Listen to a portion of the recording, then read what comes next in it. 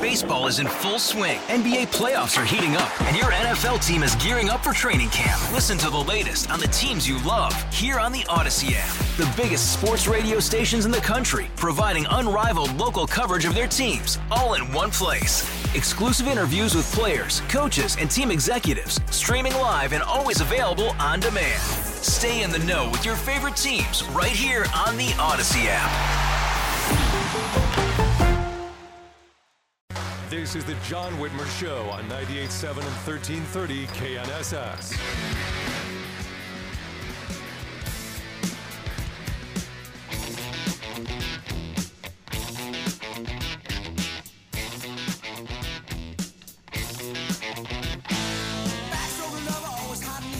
Welcome back to the John Whitmer Show on 98.7 and 1330 KNSS, Wichita's #1 talk. You can also listen to us by downloading the Odyssey app or by telling your smart speaker to play KNSS Radio. And make sure you like and share the John Whitmer Show on Facebook and Truth Social. And, of course, follow me on Twitter at John R. Whitmer. Those are the best ways to stay informed on all the latest show updates. So Monday's news that Elon Musk reached an agreement to purchase Twitter for $44 billion, extra $44 billion lying around, has triggered heated debate about the role of free speech in American society, but many wonder what will happen to the influential social media platform under Musk's leadership. Joining us now to, tell us what he thinks Musk needs to do with Twitter is Dan Gainor. He is the Vice President of Free Speech America and Business for the Media Research Center. Dan, thank you for joining us this evening. It's nice to have you back on the show again, my friend. Well, thank you. There's certainly enough going on. And so it's interesting, those of us who are really free speech oriented, we went from having one gladiator fighting force to another gladiator fighting force. I mean, we've gone, when Donald Trump rose to the national fore, he was a big free speech guy, big fighter for social media justice as well. And now it's Elon Musk.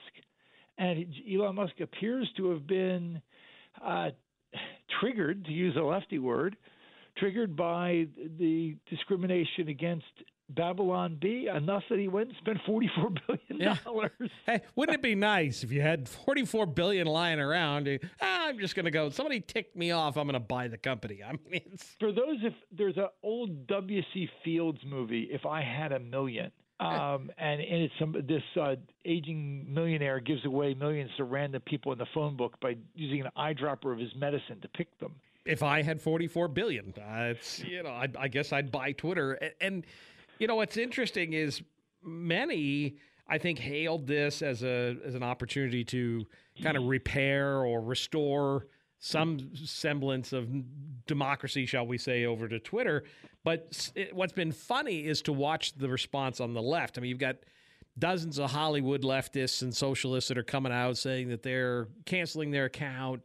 Of course, some of them have then canceled their accounts and then turned them back on because they don't want to be without the platform.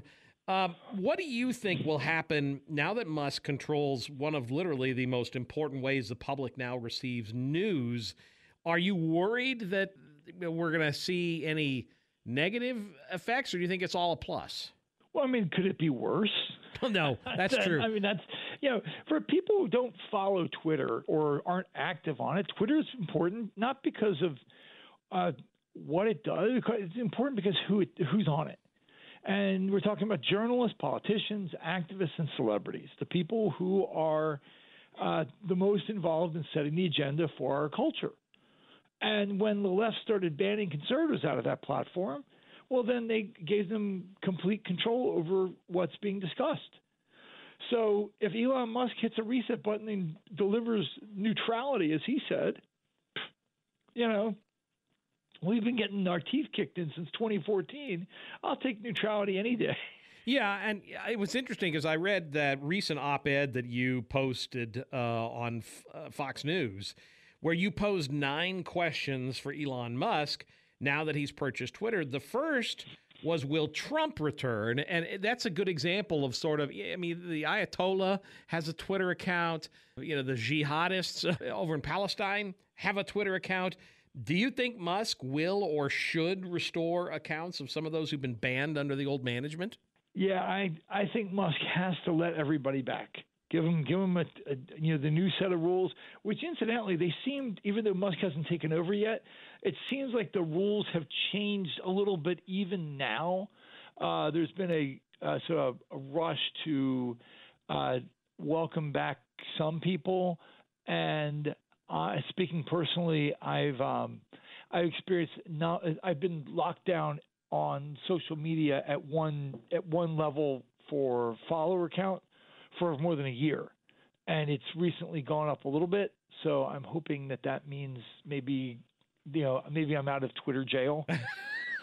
I think you're right. I think he does have to allow some of these folks, because it never made sense to me that you're going to, ban the New York Post, or you're going to ban legitimate news outlets or the president of the United States, and yet you allow communist China to have official Twitter accounts. What about so-called, misinformation and disinformation? It's another way I think that key topics were suppressed on the platform. That's another of the key questions you pose. Do you think he now opens up that forum? And for that matter, do you think he gets rid of the fact checkers? Because frankly, they seem to be fairly biased as well. Yeah, well, I mean, it's a start. I certainly would get rid of the fact checkers. The fact checkers are bogus because they fact check narrative, not fact, and they rely on sources that are often wrong. The World Health Organization, one of the sources that they rely on. Well, if I posted negative things about the World Health Organization, I'd get in trouble. Right. New York Times back in September of 2020 wrote a piece about how the World Health Organization's policy of keeping open borders during a pandemic is actually not based in anything involving medicine or science. It's simply politics. But they can write that and raise that objection. I can't. Well, because they're a legitimate news organization. Apparently, you're not. Yeah, they're too legit to quit, I guess. Oh, that's good. I see what you did there. We're talking with Dan Gaynor from the Media Research Center.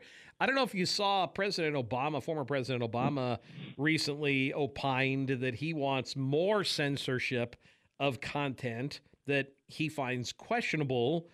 How do you think Musk is going to work with those folks who already want to regulate him? I mean, because the left is now going to come after him. They're going to target him. They're going to target his tweets and his Twitter feed, and they're going to try and see if they can manipulate him.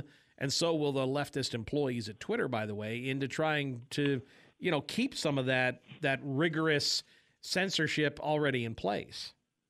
Well, yeah, they've got to do what they can to stop him. They're still trying to stop him. And then, of course, beyond that, they've moved on to the new political solution, which is foreign regulation, not even just American regulation. So you've got the new authority over speech that's out of the White House. That's bad enough. But then the Europeans are passing what they call the Digital Services Act, which is designed to restrict online speech as well. And so we need an active Elon Musk to fight that. In the past, Musk has said that he wants Twitter to, quote, adhere to free speech principles. That's easier said than done, because if you're truly adhering to free speech, porn, racial slurs, spam, things that people don't want to hear, well, that's all covered and protected under the First Amendment. I'm not sure if automated speech is protected. Okay. So maybe spam is not protected. Okay, sure, but certainly porn's on Twitter now. Yeah. Well, oh wow. So they'll get rid of the President of the United States, but they still allow porn. Yeah. They allow dictators and porn, but not the President of the United States. So if he were to not get rid of porn, well, then that would be the status quo.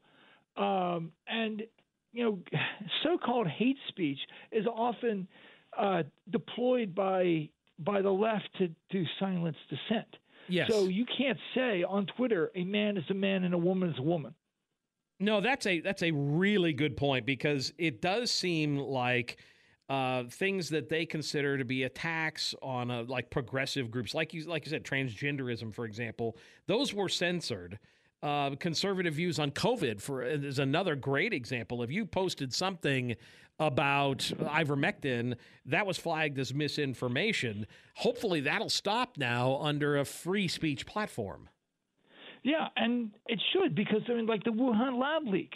Yeah. It took more than a year before that didn't get you suspended, even though it's now widely considered to be the reason why, nearly 1 million Americans have died from COVID. Well, hopefully, I think every Twitter user knows that tweets, some of them can be hateful. The platform has in the past. I know people who've left the platform, especially conservatives, especially lawmakers, because it's pretty hate-filled space in some cases. So if you get rid of the bots, the automated accounts, I'm convinced that a lot of these so-called hate would go away, because a lot of that is low number accounts that are brand new. Yeah, that's true. That's set up a rule saying, okay, you can't even respond to people until you get 500 posts. So that it's not, because I think you're right. There are a lot of these accounts that'll just come on there. They have no profile pic or just some, obviously fake account or a troll account. And that's where some of the most nasty comments come from. Hopefully, Twitter may actually become a more pleasant place under new leadership. I just wanted to go back to 2014. Yeah. No, you're right. Where people could speak freely, and no, that doesn't mean we want it to go back to the 1980s apartheid as they pretend on The View. Right. Yeah, no, exactly. But you're right. I think what we want is a free dialogue of exchange of ideas. And you know what? If you don't like what you're hearing, then move on. Then close the app and go to Facebook or something. Or block them. Thank you. Yes. Yeah, lovely concept. Block it or mute them. Dan, I appreciate you. If folks... Let's see if we can get you a few more followers. It's at Dan Gainor, Gainor, and online it's mrc.org, correct? Yeah, and also newsbusters.org. Newsbusters. I appreciate you, brother. Thank you again for joining us this evening. Carry on the fight, my friend. Thank you. Couldn't do it without you, and I really mean that. Everybody needs to understand that the fight here is we rely heavily on talk radio. Thank you, brother. I appreciate you. Thank you. Take care. We'll be taking your calls at 7:45, but coming up after the break, House Majority Leader Dan Hawkins will be with us in studio. Talk about the veto session. You're listening to The John Whitmer Show on 98.7 and 1330 KNSS, Wichita's #1 talk. We'll be back right after this. Hey, Rob Bradford here. I have set out on a mission with my good friends at FanDuel to prove what I have known for some time. Baseball isn't boring.